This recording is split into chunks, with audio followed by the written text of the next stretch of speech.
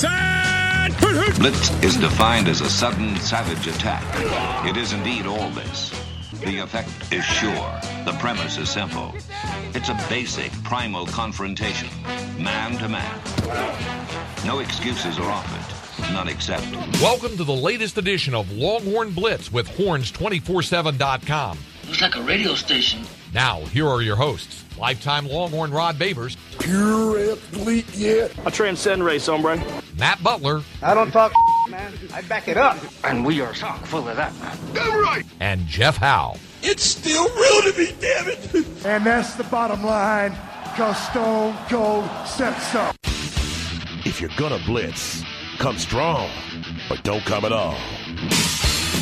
I don't know why it's still real to me, damn it, guys. It's funny, but Where's that guy?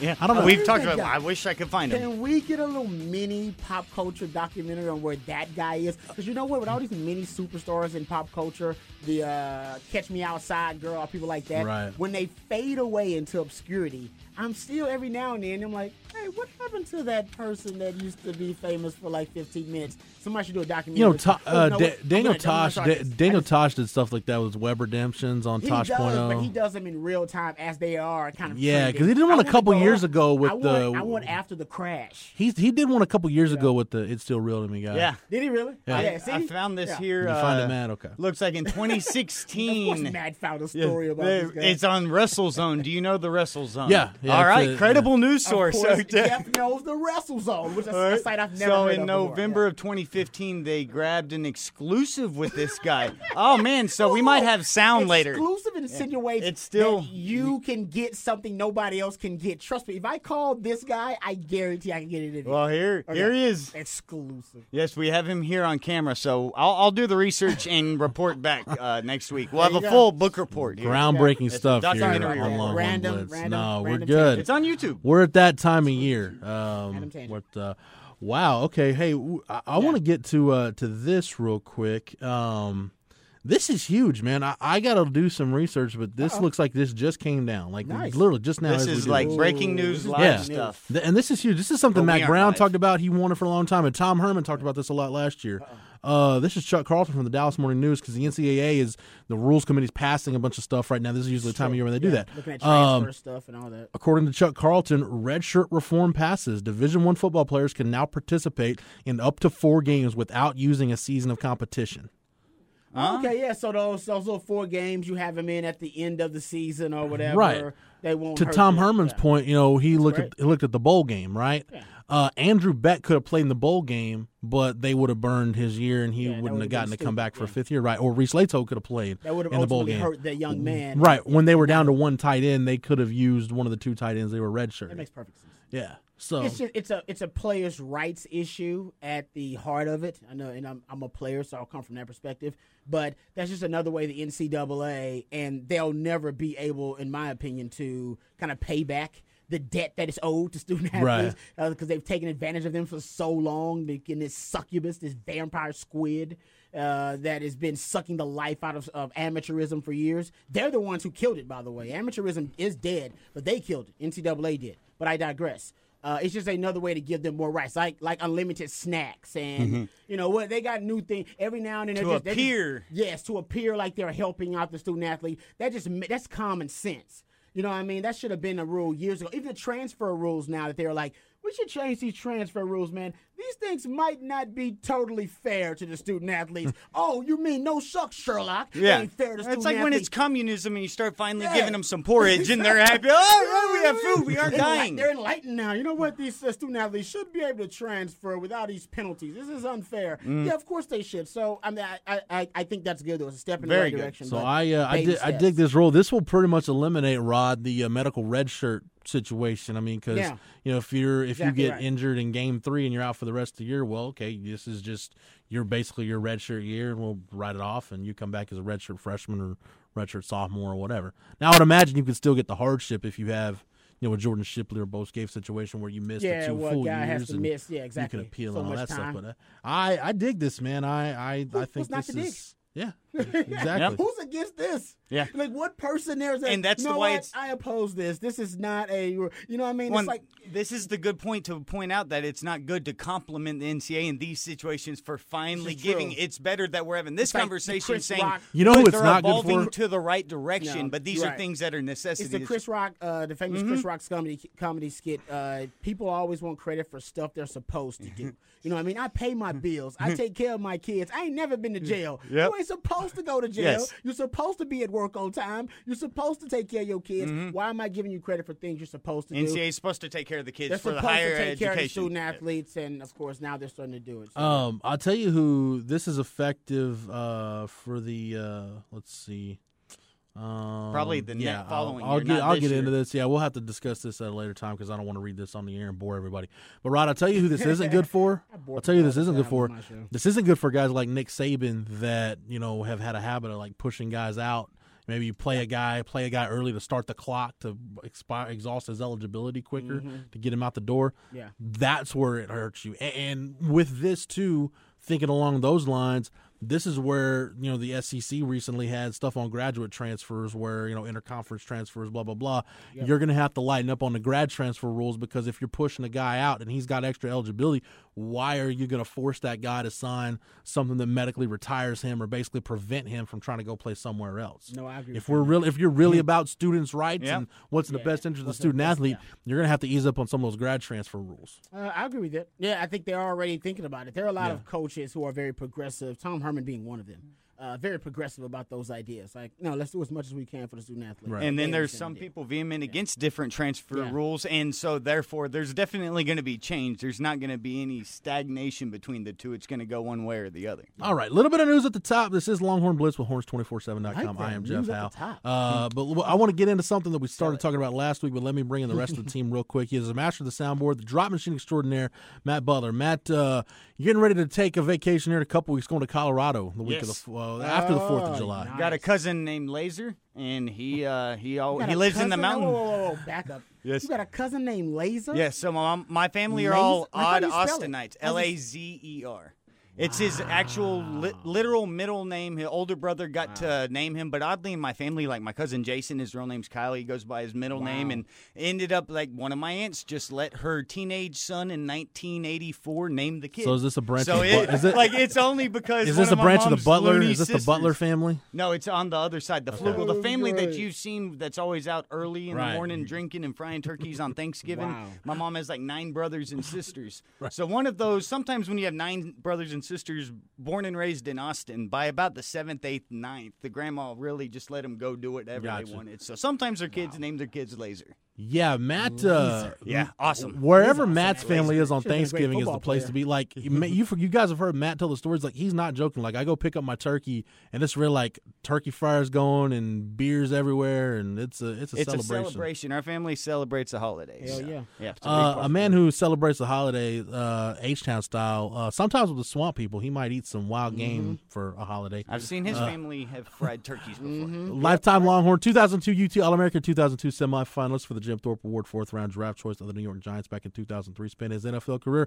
with the Giants, Lions, Bears, Bucks, Broncos, and a year with the Hamilton Tiger Cats of the CFL. When he was done with football, got himself back to Austin, Texas, and 40 acres where he earned his degree. If he knew where his T-ring was, he would wear it proudly. Nevertheless, he is a card-carrying member of DBU. Number 21 in your program. Number 1 in your hearts, Mr. Rod Babers. Rod, I always like how the T-ring line just tickles you every time I run that down. Yeah, 'cause I need to go get my T-ring. My girl's been on me about it too. And Still? my mom. Yeah. they want me to Oh, have your it, too. mom's on you now. Mom wants me to have it. Well, because I think my girlfriend's told my mom about it. Now it's just multiple See, stuff for them to when you get that deep in a complain relationship, about Rod, it. you run into those Oh problems. no, yeah, they When they circumvent start me now. communicating. Yeah, they I don't even. They're like, your mom said you need to call her, and I'm like, you talk to my mama?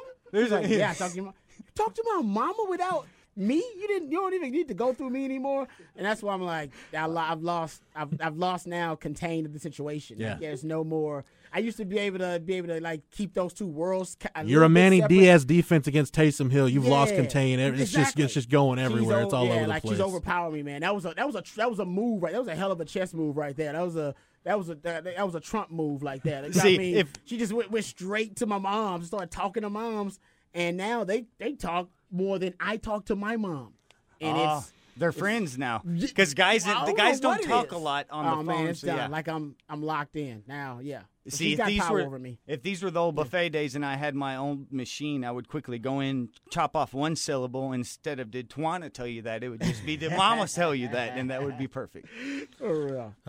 Just she ain't for no Don't go games. there. AI's She mom ain't was for no not for no games. games. And Rod, I don't think your mom is for no games either, mom ain't based for no on games. based Hell no. on what you've told us in the past. That's hearsay. We're not going to talk about games because we're a long way, 80 days from kickoff as of today. So we're a long way away from games. Got my Phil Steele in the mail, though. I didn't wait for it to hit the shelves. I ordered it and I paid for the extra shipping because I wanted that mug really early. So I got that on the desk. desk. These days. Why would you go to it's hard to find bookstores these days. There's like a Barnes & Noble off Brody. Like, that's it. There you go. That's the Right closest next one in You know like what a I mean? 30-mile radius to Target me. may have it. Does Target still have a magazine section? I don't know. Yeah, they do. Target does. Do they still have a magazine And Target, I section? think, is the Yeah, I only don't like know. national Yeah. I was there retailer that yesterday carries and Phil don't know. Steele. Yeah, Walmart, I think, may also have a little section for magazines. Like It's hard to find. you seen that magazine section at HEB? It's Shrinkage? Yeah. The shrinkage going on? Yeah. I'm surprised it Amazon survived. lets you do everything else. I can't believe there's a magazine section anywhere. but Good point. well, you got to find your Sudoku puzzles and your crossword puzzles. You got to have a place for those. It's true. Is it going to be like how you used to say if you People find a well, go ahead. No, go ahead. No, people that you go find a phone booth, you're in the wrong part of town. You know, is this going to Exactly. be like Well- if you go find a magazine rack, that means you're in a senior citizen like community? Like, how do you explain a magazine though to like a young kid? No. You know what I mean? Who's like technologically savvy and is an internet baby. They're plugged basically into the matrix. They got iPads at like 4 and 5 years old. How do you explain a magazine? Do you basically just tell them that it's a website on paper? On paper. No, I literally It's heard. our best attempt to put a website in a book here. It's like advertisements. Oh, here's an article. Oh, here's another article. You know what I mean? Like that's all. Pretty it is. much, yeah. Literally, Yeah, I don't know. literally a year ago, I heard Dan Le Batard say that he was in a house he was talking on his show, and a kid walked into the room, saw his friend reading a newspaper, and he said, "Oh yeah, what's that newspaper?" He's like, "How'd it get here?" It's like, what do you mean somebody threw it off of a bike or off of a like? How did it get? So you're saying somebody drives around and throws these things at houses? Like that's just absurd. No, it is. I agree, man. It's amazing. But we know football season is getting close to the Phil Steele. I went ahead and picked up the Athlon Big 12 preview. I was actually on this week talking baseball with Phil Savage and Braden Gall on Nice. Sirius XM. So Braden and Mitch Light and all the people at Athlon always do a fine job. But Lindy's or whatever your publication of choice is, they're out right now. about so that time. So go get it.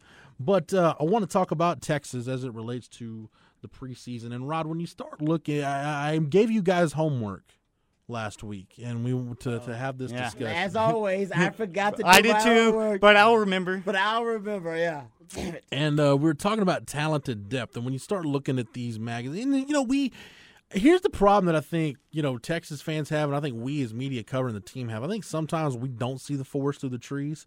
We don't look at what's everybody in the Big 12 returning, and what does Texas really look like on the national scene? And if you rank Texas 20th in a preseason ranking, is that too high? Is it too low? Is it just right? I don't know.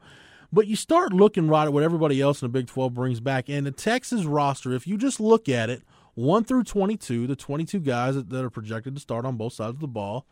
You say Texas, you look at it and say, yeah, Texas should be able to compete for a shot in a Big 12 championship game.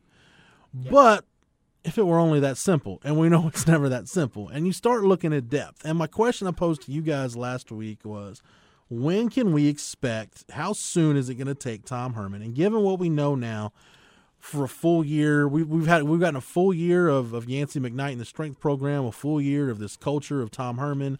So we kind of have an idea now of what they're going to do from a player development standpoint and all that good stuff.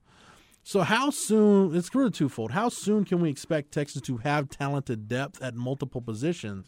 And two, which position groups on this roster can we say safely that their talented depth exists? Now, I think the second part is the easiest to answer first, and that'll help us answer the first part. Agreed.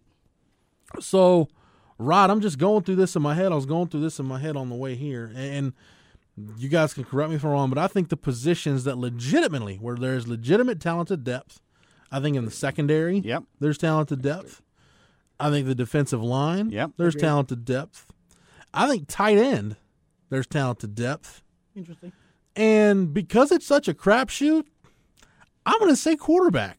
has talented depth. Now, it's unproven, Wide receiver. but Yes, there sir. is talented depth there. That was I had to put 3 fingers up immediately, and your first 2 were mine, and I thought wide receiver, Yeah. and you went QB tight end, which means if all of our minds together are right, we're in a good situation. It means also if we're wrong, then we don't know what we're looking at. I'm only going to dispute because I agree with you about tight end and quarterback, by the way. But I'll play devil's advocate for the sake of the podcast because Right. everybody agreeing is boring. Yep. They're unproven commodities at tight end and quarterback. Though. Correct. So if you want to go talented depth in terms of things I've seen that are proven commodities that I can give you evidence to back up my claim, wide receiver, D-line, secondary, and I think that might be right where I stop in terms That's of your proven talented experience. depth. Everything else I would be projecting. Mm-hmm. I would be projecting with tight end, projecting with quarterback.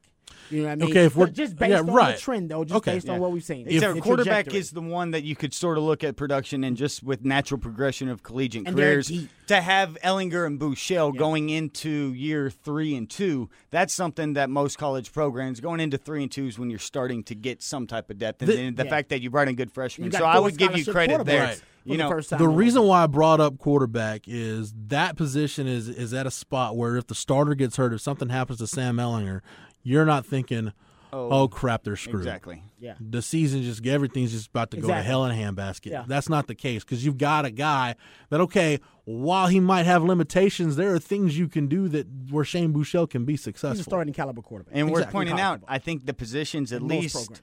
3 of them, maybe the most vital, especially in the Big 12. But if you were to pick position groups in which you can manufacture some type of production and elevate, systemically you sort of can with throwing the ball to guys out of the backfield or some of the areas of weakness where you put your best athletes at linebacker and at running back. But if you're talking about overall, which are the best to have in the Big 12, quarterback, DB, and D-line for pass rush, that's probably your I agree passing with you on game. that. So if you want to have And then your depth wide receivers, yeah. anywhere, you want to be proven at those areas, and then you try to manufacture systemically the other aspects, which Orlando does greatly by having the pieces. And we've already talked about the way the symbiotic relationship almost works together between the back 4 or 5 or 6, or whatever you want to call it, in the front 3 and 4. Same way with the passing game. So it's a good setup for the conference. Wide receiver is the position, Rod, that I would disagree with you in terms of proven commodities because, yes, you've got Colin Johnson.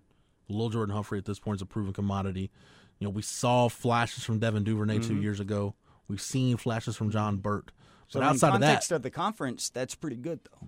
Yeah, in context, my not thing compared would to be, Texas. Yeah, exactly. In terms of what your standard is, right? I'm not talking about a Jordan Shipley, Quan Cosby like proven commodity. I'm talking about a receiving core where we know that all these guys are talented, and all these 4 guys that we all can see starting and go, okay. Yeah, and Yeah, some have those pro guys deserve to potential. start, whether it be Colin Johnson or Lil Jordan Humphrey or Gerard Hurd or Duvernay. John Burt throwing out Devin Duvernay. They're so deep and Yeah, so talented. agreed. You know what I mean? There's so many different guys that could have a breakout season, and you would not be shocked at all. With top talent, you like know what I 5 mean? stars or like Yeah, NFL exactly. talent or pedigree. And Yeah. then when you add on the fact that I think this is one thing, because like you opened the show talking about, Jeff, the way that we examine our team and look from the prism of our team. So normally when you look and say, oh, how's Texas going to do this year? You look at who Texas is playing and how you think Texas is going to fare, and then the players. Instead, I think most, when you look at just a way that to look objectively at other conferences, you have to really look at the context of who your opponent is that year and how you compare to them, instead of comparing us to historically what Texas is, because we're distorted by viewing. You want to think, well, that good Texas team, this one's below it, therefore it can't be as good. But if the rest of the conference's But context is I'm down, looking at the you can conference, really too. be good. I'm looking at the conference too, and with, you know, you look at the other teams in this league. You know, West Virginia, we know they've got the best quarterback in the conference. You know, David Sills returns, so we know they've got weapons on offense. Oklahoma, until proven otherwise, you got to give them the benefit of the doubt.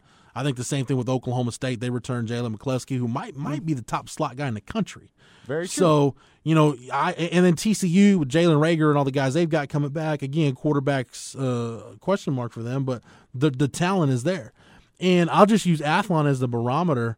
Athlon doesn't rank Texas among the top half of receiver groups in the conference. They've got West Virginia, Oklahoma, Baylor, Oklahoma State, TCU. But they do. I think their defense, Athlon Sports ranks Texas D-line, their linebacking core, and their defensive backfield all best in the conference. Number one in the Big 12, Yeah. without question. And surprisingly, I saw those rankings. The offensive line is 5th. And a lot of the time And when these things I think are I think a lot of that's Calvin Anderson, though. The Calvin Anderson projection. Exactly. It's to where I think if you look at the way that these national magazines, and they're great sources and they give you great information, but it's more of sort of like, remember the Mac Brown model? Like it was like, oh man, these starting 22 are as good as anybody in the nation. But the roster 23 to 85 really does make up what we're talking about, that talented depth idea. So when you look at each, depth chart, you could look at the starters and be, oh, these are two great starters. And you look at Texas, you say, I don't even know who the hell they're going to start, which could be taken as something negative, but it also could be taken as they have 5 guys that potentially could start. So we'll just see how it plays out. My skepticism at wide receiver goes back to the fact that group severely underperformed last year. But also how much of that was the offensive line. Right. There was a lot that went into that. There was a lot that went into that. Yeah. But, Rod, we talked about new offensive staff. We talked about scramble drill situations, how they were awful, and Tom Herman talked about needing to be tougher at that position, didn't like the toughness factor. Now, we saw encouraging things in the spring from Colin Johnson. Little Jordan Humphrey might have had the best spring out of anybody in the program. Yeah. If not, Devin Duvernay's in that conversation. So the arrow is probably pointing up for that group. I'm hesitant to say that group is just chock full of dudes that you know what you're going to get. True. I don't know if you can say that about any of the groups necessarily on the offensive side of the ball. But I will say, of all the groups on the offensive side of the ball, I think the wide receiving group has the most depth.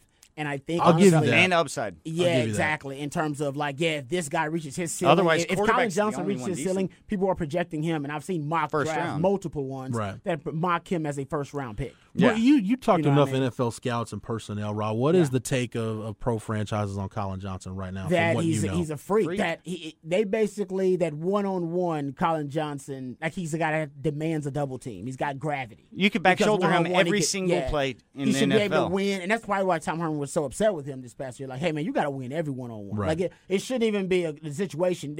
You being taken out of the game, it should be because they're devoting 2 players to you, and now we win the numbers game. Not because you didn't identify the one-on-one, and it was going to be a back shoulder, and you brain farted. You can't be brain farted. I think that's why I like the wide receiving core so much. They have multiple guys that I see winning one-on-one battles.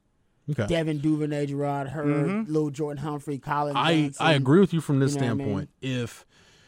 I wrote about this. I think I wrote about this in my column this morning because I'm writing so much lately. I just lose track of what's what. But I think this is in my column this morning. I wrote this about receiver because I went ahead and put it on paper, kind of what we've been talking about, that the blueprint for this offense should be to follow that 2008 model. And, Rod, I've got a stat for you, courtesy of our friends at Pro Football Focus, that I had to look at it like 2 or 3 times because I was like, that can't be right?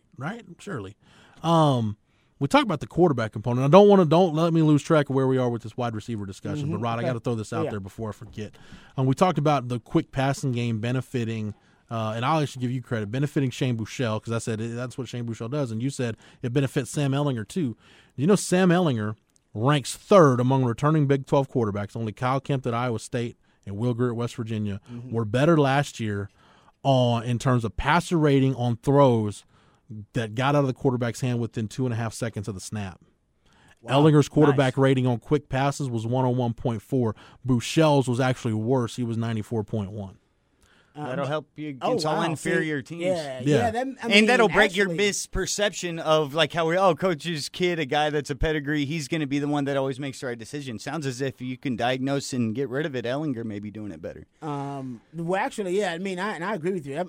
That's a cool stat. I'm gonna make sure that I write that down too. But I think that Shane, it's weird because we always thought Shane was kind of his strength. Yeah. You know what I mean? That is the perception that in his battle that his strength is he gets it quick, and like a baseball player, like a shortstop or something, he can flip it out there quick, and he's got a really quick release, and he's about timing. And if Sam can kind of master that, and I don't know if he's mastered, maybe it comes natural to him, and they can build a game plan around that. That goes to what we brought up about that K-State game last year, which is the only game where the offense scored at least 30 points or more and didn't have a defensive or a non-offensive touchdown in that game.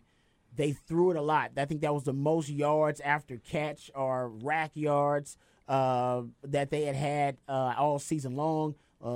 Reggie Hemphill had like 12 catches for 100 and I something want yards. to say Colin Johnson had a decent game too, but I think that's going to be the blueprint until we figure out if the running game works. Right. And that's what hurts Shane in the quarterback, and we'll come back to wide receiver too. I don't want to lose it, but that's what hurts Shane in this quarterback competition, because if he had a running game, Shane Boucher will be a much more effective passer. Go back and look at his freshman year. Deontay Foreman. I mean, he's a much more effective passer when he has the threat of a running game. But when he didn't have a threat of a running game, those defensive coordinators, we saw what they were doing. Man, they're going to rush 3, and they're going to drop 8, and they're just going to be like, all right, beat We us. saw that at the end of his freshman year, that team started to do that. And then that's exactly what Iowa State did. You do that to with him. Sam, man, Sam is going to make you pay. Sam is going to make you look bad.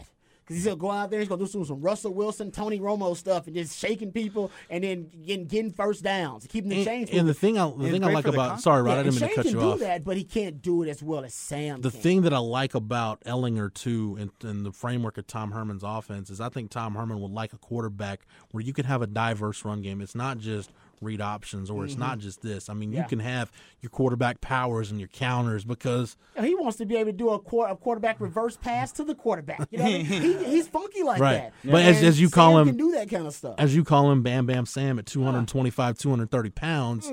I mean, he's bigger than some linebackers he'll go up against in this league. You got a little mini Tebow in him. Well, and what I like about the situation as you look into assuming that we're going to have both quarterbacks here on campus, basically when you combine the two skill sets, you have a complete quarterback. Therefore, when one isn't being effective in a game, it may mean that the backup may be the more effective one to change into that game. So you never want to pull your quarterback. But when you have the luxury or the necessity to have somebody maybe bring you back into a game if Sam's been ineffective, it's really good to have the total opposite version. Not total, I mean, he still has functional mobility, but your traditional pocket quarterback compared to a guy that can use his feet to extend if you need him. And when you've got that, and you've got a guy, though, Matt, like you said, that can get the job done under different circumstances, that's Major coming in to save Chris Sims. That's Chance Mont coming in to save VY. That's, hell, there was a game in 2007. Go back to that Nebraska game where Jamal Charles had that monster fourth quarter. It was on TV the hell, other day. like the offense was stagnant. They're like, screw it. You remember the Q package with John Childs? Like, hell, we'll just roll with John Childs. That was like, before there was a couple Colt became drives a where runner. like John Childs turned some things around. That was for also the offense. game where they showed Cody Clemens as like a 7-year-old in the stands. But Rod, that's a good memory. going back to I saw the picture on Twitter yesterday. Going back to wide receivers, the wide receiver discussion, I'm with you from the standpoint that if Colin Johnson, if he's that dominant guy that he needs to be, that he's got to be, at this point, I think they hammered that home to him in the spring. If he's that guy, then it's going to open things up for everybody else. And with Lil Jordan Humphrey's versatility, you're going to get some one-on-ones for Devin Duvernay and for John Burton, for Gerard Hurd, and the guys that have that vertical element. And I think that's going to be the strength of the offense, just projecting, looking forward. It's going to be versatility. Because now you talk about the depth at the tight end position. Guys like Kate Brewer and Reese Latow, and now you still got Andrew Beck as a veteran presence there. I forgot the kid they're bringing in, Malcolm Epps. Malcolm Epps. Epps is probably a redshirt guy. But that's the beauty of it now. Right. You bring in a guy like Malcolm Epps, you're like, we're going to redshirt him because we got 3 guys we can put in there that can be H-backs. They're versatile. And we all know tight ends are so crucial because they give you the ability to be malleable on offense from down to down. You can shift, turn them into an H-back, turn them into a fullback, put them at tight end, split them out, whatever the situation calls for. And now you got Trey Washington coming in, and we've talked about his versatility as a pass catcher out of the backfield. Lil Jordan Humphrey, we've projected him to be, I think he can be what at Rice, James Casey was for Tom Herman. He was the offensive coordinator there. Was a guy who was really versatile piece for him. So you got 3 different guys already in the offense. And we're not even talking about Gerard Hurd, who's could be a little weapon for you depending on how you want to use him, that can make the offense versatile from down to down and within a down. So I think that's going to kind of be what, and it goes back to your conversation about the 2008 offense. Chris Ogbonnaya is a really big part of what made them special. Yep. Because on the outside, once, you paid too much attention to Jordan, to Jordan Shipley and to Quan Cosby, which you had to because those guys could beat one-on-one at any given time with the most accurate quarterback arguably in college football history. When you devoted way too much attention to stopping that threat, Chris Obernaya going to leak out the backfield and catch a little swing pass for about 8 yards. You're like, well, hell, man, I can't cover those two guys. Especially when that linebacker's spying on your mobile quarterback, and that's two-way go for one person to guard him. And Colt led the team in rushing and passing that year in 2008. And it wasn't really because he was like the only threat on the offense. It was because there were so many different ways that Texas could beat you, whether it be Quan or Jordan or Chris Obernaya with the depth of 1,000 knives and 1,000 cuts. That you were like, damn, I didn't account for this dude being able to run for 12 yards to get a first down. Yeah, and if we're talking about running backs, and we focused a lot about Trey Watson, out of the backfield, but something I noticed when we were looking at the advanced stats last week, and or a couple weeks ago, and I never brought it up, but when you look at Toneel Carter, now it was a small sample size last year with 53 carries. His highlight yards per opportunity, which if you look at the metrics, basically the 5 yards gained, the first 5 yards is attributed mostly by the offensive line's job to get the running back those 5 yards. Therefore, after those 5, they give you highlight yards, which then are made basically on you one-on-one against an opposing defender. Toneel Carter was at 6.5 highlight yards per opportunity last year. For context, Deontay, when he had his all-world 2,000-plus season, only 5.5 yards per opportunity. So you look at those highlight yards, it's a small sample. You're talking about 50 carries compared to 300 carries. But if you want to take it back to the year before, whenever Deontay had less than 100 carries, when it was a three-headed monster, he did have 8 highlight yards per opportunity. So some regression could be there, but the fact that you are in between Deontay's great season, you're above it, and then his small sample size season, you're below it, sort of shows that he could really have some good production if the offensive line gives him the opportunities to get past it. That all depends on the offensive line. If the offensive line ain't opening up holes, you don't even get a shot for highlight yards per opportunity. So it's something that sort of has to be with the other to be able to do it. Let's get back to this discussion. Let's table this for just a sec, because this also came down with the NCAA rules changes. And Rod, I want to see, you might save this for your show today, I don't know, but this also came down today. Starting in October, Division I student athletes will have the ability to transfer and receive a scholarship at another school without having to ask permission from their current school. It doesn't have to be They don't have to be approved. Right. The rule change ends the controversial practice in which some coaches or administrators would prevent students from having contact with specific schools.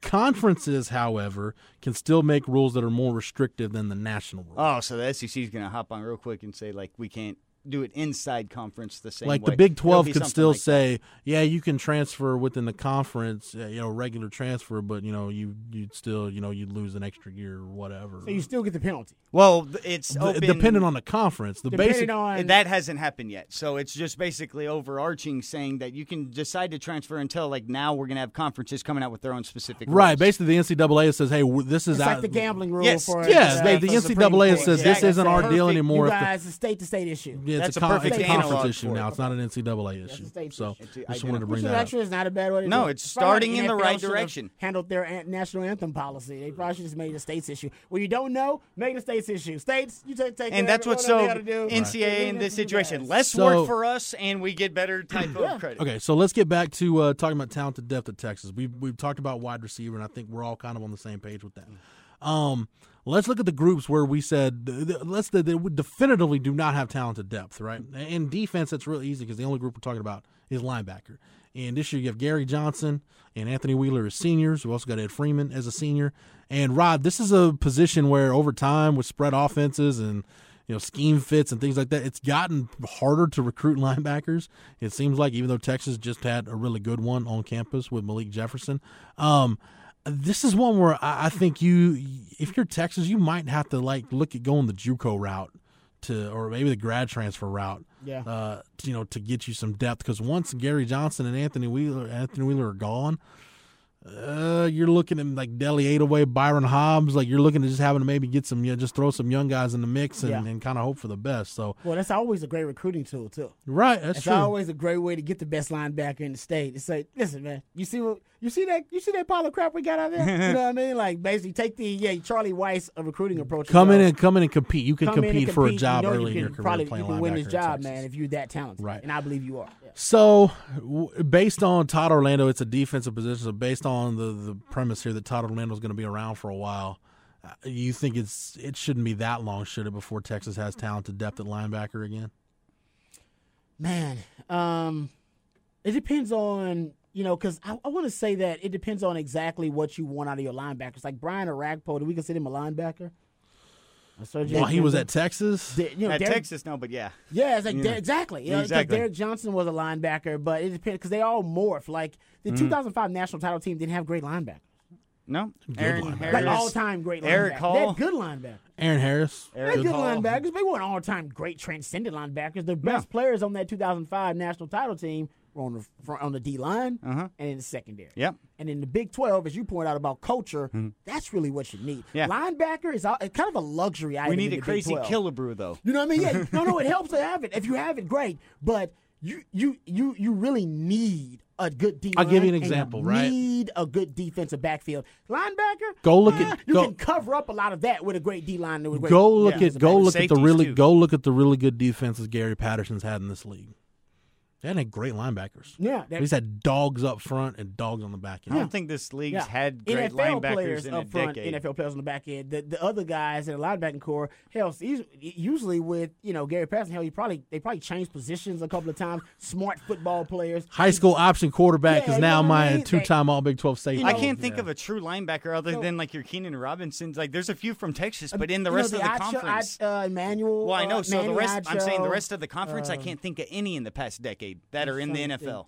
Yeah, I mean, I know Non-Texas there are, but teams. Yeah, linebacker to me in the Big 12 is just one of those things where, like I said, it's kind of a luxury item to have a great linebacker. Like, yeah, we kind of wasted Malik because I got part of it was the culture of the Big 12. You know what I mean? Like, you don't need great. It's a luxury. You have a great linebacker. So did you just kill the recruiting pitch for Ty Orlando to recruit? Well, even he proved it. He went to a dime package. He had Malik Jefferson. He had a deep linebacker core. Went to a dime package. It was like, nah, Big 12. Gotta we're win. Going dime. You know what I mean? It's like, Well, no, you need those DeJuan Grosses Yeah. or those hybrid guys that in college can play linebacker but are pro safeties. that's why almost. Malcolm Roach is great. Because Malcolm Roach is Or a spin linebacker, down. but you know what? I can spin him down. I can do some funky things with him. You know what I mean? Give me a ton of Lamar Houstons. Yeah, exactly. You know what I mean? So I don't really know. Put 'em because everywhere. Yeah, in the Big 12, I think it's like I said, it's a luxury item. So really, are you in the SEC and the Big 10? You better have great linebackers. So are you? You better lead your group. If you're in the Big 12, if you're Todd Orlando, and not to say you can find this guy because this guy really is one of the probably fastest guys in the league on defense. Manufacture talent like Well, is Gary Johnson really your ideal, like the blueprint of what you want in a Big 12 linebacker? A guy that's great in Or even space, Malik. can Fly, run, yeah. but Malik he's was the physical guy. enough to where he can handle playing between the tackles. Yeah, and he can run. Yeah. So I know he can cover a little bit if he gets caught in the So like situation. has Gary Johnson now become kind of your blueprint? I agree with that, actually. Yeah. I mean, and Malik, actually, because he was just so athletic, was always the blueprint. But, yeah, who can get a 5-star linebacker? They don't Out of grow on Texas, trees. like, You only exactly. get a couple. So, and yeah, I Texas agree might have with got you. the last two in I the mean, state in the last 15 if you're years, if you're a DJ and 5-star them. if you're a 5-star linebacker, honestly, I mean, got Nick this Saban is no recruiting, disrespect. This is You no got Ohio State disrespect. recruiting, Georgia. Yeah, I mean, you've got Ohio State, Georgia, Alabama.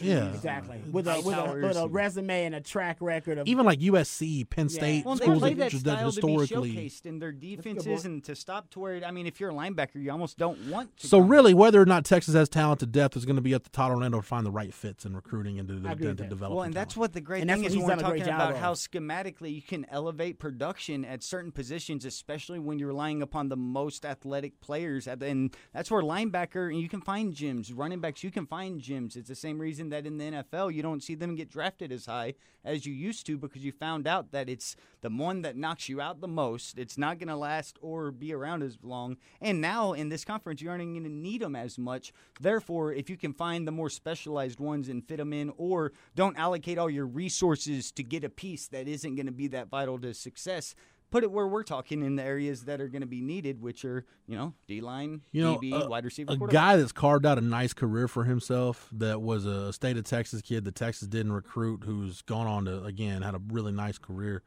in the NFL. Think about a guy like Sean Witherspoon from Missouri. He was a first-round pick of the Falcons, big part of the Falcons' defenses throughout the last decade. Sean Witherspoon, is kind of become, I mean, he was, a 190-pound safety in high school, but you look 6'2", 244, not like a big hulking 260-pound guy, but a dude 235 to 240 pounds that can, like Malik Jefferson, that can literally run. Alec What's the Ogletree is kid that from- perfect thing. Man, he played at Nebraska. Played for Dwan the Bucks. Gross? Yeah, is it? No. Levante David. Levante David. Levante Yes, David. yes, Kind yes. of like that, Yeah. right? Levante. Same mold. I think he plays line. I don't know if he's still with the Bucks. That's now, what but Deion Buchanan was. He was a safety, and then the Big 12 kid. He basically played like nickel or roll. Levante David, 6'1", 233. You know what I mean? Like that's Exactly. That's it. That's your Big 12 linebacker in a nutshell. That's what you need. Yeah. Okay, let's go to offense, and DeMarco Cobbs. I want to save. Yes. In a Gosh, nutshell. I still think of DeMarco Well, Cobbs that's if what I'm Will saying. Muschamp He's would have ahead been of his around. time. You see players He like was. that don't. Because that's your fantasy. Like DeMarvion Overshown is Todd Orlando. When you can be Will Muschamp's fantasy. That he was. I know, that's because what he I'm was saying. such a freak athletically. That's what I think DeMarvion Overshown is. Like, man, look For at that guy's B-backer spot, like frame. what Jason Hall yeah, is, and you're yeah. like, dude, look at that guy can grow into. You know, That's why you Overshown- looked at Malik like that. You know, Overshown reported at like 215. dude, but he can carry it. He still Yeah. looks skinny. Yeah, He exactly. still looks skinny. I had a Exactly. social friend who was like, no, dude, he's still skinny. I was like, I wonder how much weight they can Dude, put he- on him. he That's could- what a 'Cause Ragpo he's gonna came be in like at. Sean Taylor soon. Like, Yeah, you're talking about really. the He could be frame. 230 pounds and still It'd be, still be one of the looking like- fastest nope, guys on the exactly. field. Yeah. Dude, that could be Arakpo nasty, man. came in that at could six- change the game in the There's Big a 12. reason people Yeah. compared him to like Steve Atwater. I'm like, really? Like, Yeah, I know. You're People going told me way that back. They're more excited about he in terms of his upside because he's kind of like a Mo Bamba in the sense that, dude, if that dude reaches his ceiling, he could just be a of freak. the summer enrollees for the freshmen, the three guys that I keep hearing over and over and over again mentioned are DeMarvion Overshown, Joseph Osai as an edge guy, Yeah. and Moro Someone from Ojimo. Katy? Where's he from? He both Houston area. Ojimo is from Katy, Osai's from Conroe. Ojimo's from Katy. Okay. Yeah. All right. Yeah. But those are the three guys that, and that's again D-line, edge rusher, and B-backer hybrid safety. Big So we're 12. talking, yeah, okay. You could they're kind of recruiting to the Big 12. You know Uh, what I mean? let's Every flip it over to offense and let's look at running back. Rod, to me, running back, you know, Matt, you just talked about you can kind of manufacture those guys. We've seen Texas kind of take both approaches. We've seen them recruit big-time guys that panned can out, get 'em. recruit big-time guys that didn't. Try to hit it big with, kind of under-the-radar guys that didn't work, and then you end up with Deontay Foreman. So really, I think it's just in Rod. This just goes to the bigger picture problem you've talked about. Really, the running back situation. As I just broke something in the studio. You just admitted it too. You shouldn't have done that. Yeah, You just it's this broke it and running rolled board on. down here. Now you gotta Travis, keep we up. need to fix that before we get out of here. Well, yell at Dave. But I don't need Dave coming by It's yelling like when at you me. break something in the house with your woman, you just kind of put it like, you know what, I'm going to put it I right don't know how that happened. here. My brother did it. She's going to break it when she comes by. Yeah. Babe, what happened to this? She broke the trash can. Damn Babe, what dog. happened to this pot? I don't know. It's The damn dogs. Those damn dogs. I saw the cat up there messing around earlier. Yeah, puppy running around. Anyway, so Matt, but there's Rod You have running a kid backs. now to blame it on. Yeah, exactly. Ooh, that's good. running backs come in different shapes and sizes and Yeah. skill sets. Rod, to me, it goes back to the age-old question you asked. What do you want to be on offense? How do you want to attack people? And can you find a guy that fits what you want to do? So that's simple. It really is that simple. If you want to go downhill running game, you got to make sure you got a running back that fits that scheme. Remember, take it back to the Shanahan clan because to the football minds, those are the ones I respect a lot and I have a close relationship with.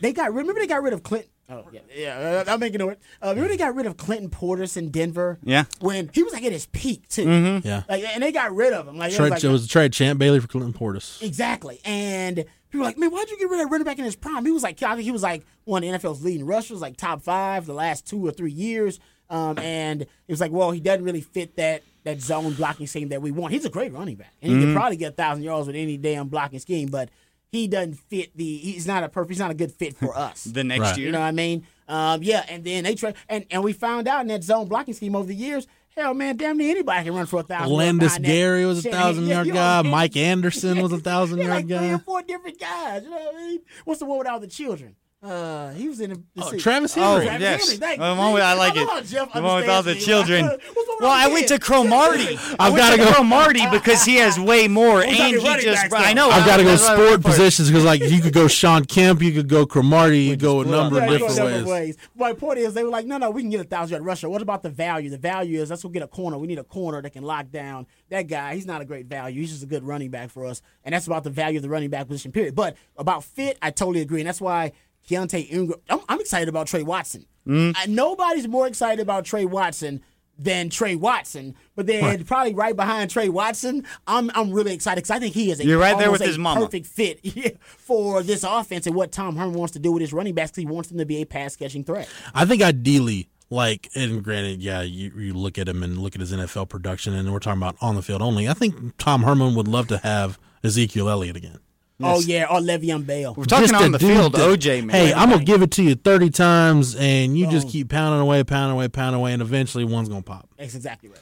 Yep, I agree with that. And that guy that's got the well-rounded skill set to be able to, hell, he can play on third down, goal line, short yardage, doesn't matter, whatever. Yeah. We can keep him on the field. Yeah. He can play all 80 plays. Those guys are hard to find. They are hard to find. They used to be easier to find. But like Matt said, you don't necessarily need to recruit a blue-chip guy. You just really, position, really in terms of evaluation, it really is in the eye of the beholder. We've seen those guys at UTEP, for God's sake. You know what I mean? Like, Aaron Jones. That's what I'm saying. We played against really good players from UTEP. And that's where allocation of resources. Or South Florida or whatever, and been like, damn, that's a really good running back. You're thinking of Central Florida, Kevin Smith. Yes, exactly. So, and those guys weren't, thank you. See, right now, I can't think of the names, but you guys know, vibing, all right? So, but my point is, those guys are probably 3-star guys or 2-star guys. Hell, if they had a star at all, but they had a specific kind of intrinsic grit in running back. You got to be able to have that. They're not always the fastest, not always the most explosive. They're not Jamal Charles of the group. They're Selvin Youngs.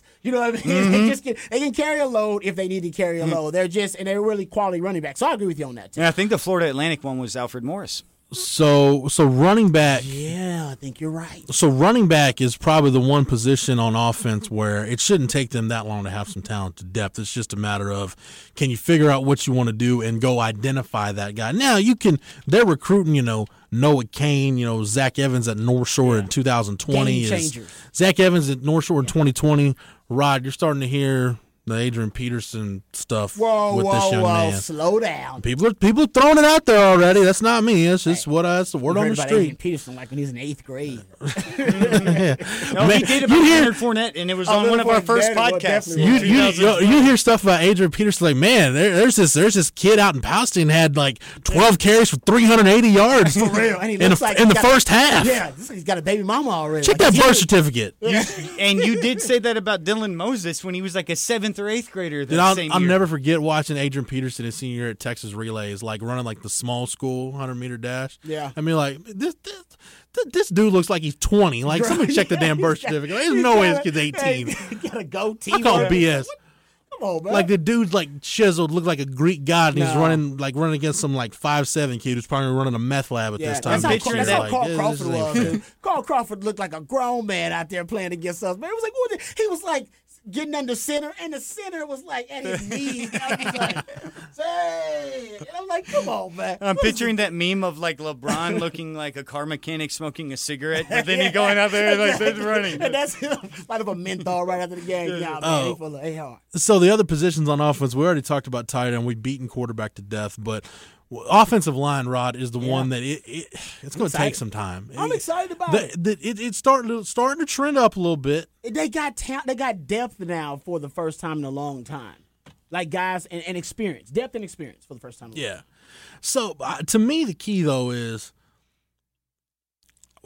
how many of these high school offensive linemen coming in, the Junior Angalaos, Christian Jones, Reese Moore, Rafidi Gramai, how many of these guys can you redshirt? And in a perfect world, you'd love to redshirt all of them. You'd love to redshirt all of them. But that's going to come down to camp battles and what do you get out of a Sam Cosme? What do you get out of a Tope Amade? Patrick Hudson's health is huge Patrick Hudson could – the two guys I think that could really change the look and the complexion of this offensive line are Calvin Anderson and Patrick Hudson. Like if Calvin Anderson, again, my expectation for him is if he gives you like what Donald Hawkins gave this program as a senior, which is you're like a second-team All-Big 12 guy, you're a 13-team star. Basically, nobody worries about your position because you got it covered. Maybe you're not an All-American, but that doesn't matter. You're good. Nobody worries about left tackle because you got it covered. But, man, Patrick Hudson, if Patrick Hudson gets it and he's healthy, man, I could see him taking a job from somebody at guard. I could see him being that good to where the coach is like, you know what, we got to play the guy. No, that's what you want because that means you got two of them. Right. And that's what you need on the offensive line. You want these guys to crack the rotation. Yeah. You know what I mean? Because you need a solid 8. And you're going to need 2 of these guys or 3 of these guys that you're confident at playing multiple positions. Elijah Rodriguez is one of those guys. There you go. And I think Derek Kerstetter cross-training him at center was huge this spring. Yeah. And Denzel Okafor, I think, is a guy that could kick inside and give you some reps. Yeah, at that's guard. the key. Even the Cowboys, that's the blueprint. 2 or 3 guys that are versatile, and then you have your 8 guys that you can rotate, and then you got to have an anchor. I'm with you. Calvin Anderson's got to be the anchor. Right. He's got to be the guy that, all right, you know what? We can build a protection around that being secure, not worrying about that. All right? So if we got to help this guy or help somebody else, we can help them, but we ain't got to worry about Calvin Anderson. Hopefully that's the case. Because going forward, because you're still in that position on the offensive line like you were last year. Like if Calvin Anderson goes down, you're back to square one. Yeah, would it be as disastrous as last year if they lose? Like when we lost Connor Williams? Yeah, because you saw what else they had at left tackle. Yeah.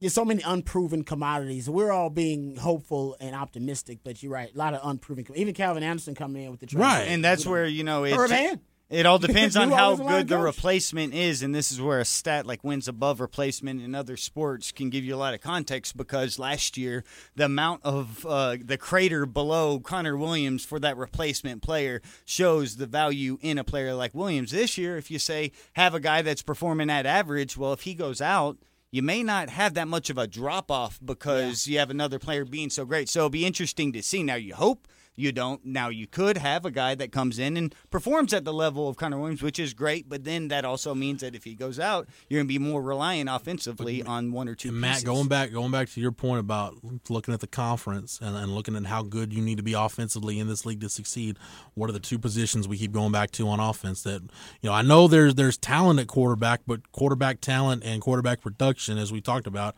2 very different things. No doubt. What are the 2 position groups we're most unsure about on this entire roster? Quarterback and O-line. the offensive line. Here we are once again. Yeah. Other than if we were as sure about those 2 units and groups as we are about the defense, then this is a 9 or 10 win team, no question. How profound is our insight here? We'll start off with a good line and a good quarterback. Yeah, but I think right now everything is trending up though, because the additions you made and the improvements, you brought in Herb Hand, you changed the coach, you brought in Calvin Anderson, you got graduate transfer help.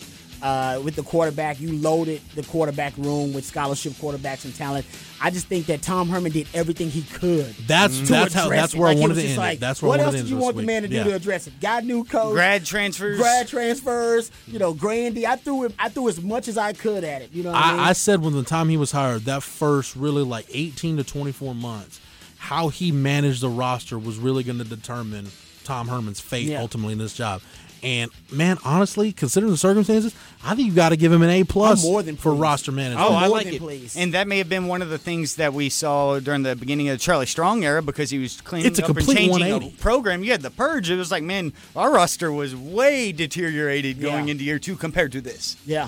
No, I know. And I know there's still changes that he made in terms of the coaching staff, but there's more of a sense of urgency than there was with Charlie to fix things. And even though he made changes, everybody's still here. Not afraid to change. Nobody's gone. He just kind of added to the staff. It's interesting to look at. It's like not being afraid to change. Yeah, not being afraid to jump off. The end of Mac Brown's time and Charlie Strong's change, it's like Mac binged like, why do we have 3 snappers on scholarship? I don't know. We just need to keep adding bodies, see what's wrong. Try to. And then Charlie Strong, like Matt said, you purged it. And then I hate to use those terms, but now Tom Herman's like, look, let's just look at this realistically. Let's look at what we need and go try to get it. Yep. Just that simple. Yeah. So I love what he's done. Through JUCOs and grad transfers and recruiting and running back position needed a grad transfer. A lot more specialized, got detailed. some depth there. Like in the wide receiver position, we were complaining about it not living up to expectation, or not performing up to expectations. He got a new wide receiver coach. Use your 10th assistant to bump Corby Meekins out there to help out. He's addressing the issues, man. Instead of saying that Todd Orlando may leave. All right, bump him in salary. Like everything that needed to be addressed in the offseason was addressed. So I have no reason to believe that they're not going to get better. And they were 7-6 last year. Yeah, instead of saying we'll figure it out, it's all right, we know what we need and we're replacing those holes. Yeah. All right, that is going to do it for us this week on the show. Matt, thanks for everything, man. You're more than welcome. Rod B, appreciate the time and the knowledge. Anytime, brother, anytime. Matt, for Rod, for Travis, the best damn videographer in the podcast game. For everybody at the Austin Radio Network, 104.9 Horn, hornfm.com, worldwide on the Horn app, AM 1260, where you can hear Rod B each and every weekday from 1 to 3 on the Rodcast. Shameless plug. And thanks to Matt, you get us on Apple Podcasts, Stitcher, Google Play, wherever you get your podcasts, and always get our archives on the Longhorn Blitz SoundCloud page. Yep, just type in Longhorn Blitz. For the Horn family, for the Horns 24/7 family, I'm Jeff Howe. Thank you so much for downloading and listening, and we will catch you again on the next episode. You've been listening to Longhorn Blitz with Horns247.com. Remember, for the latest Longhorn news 24/7, visit Horns247.com.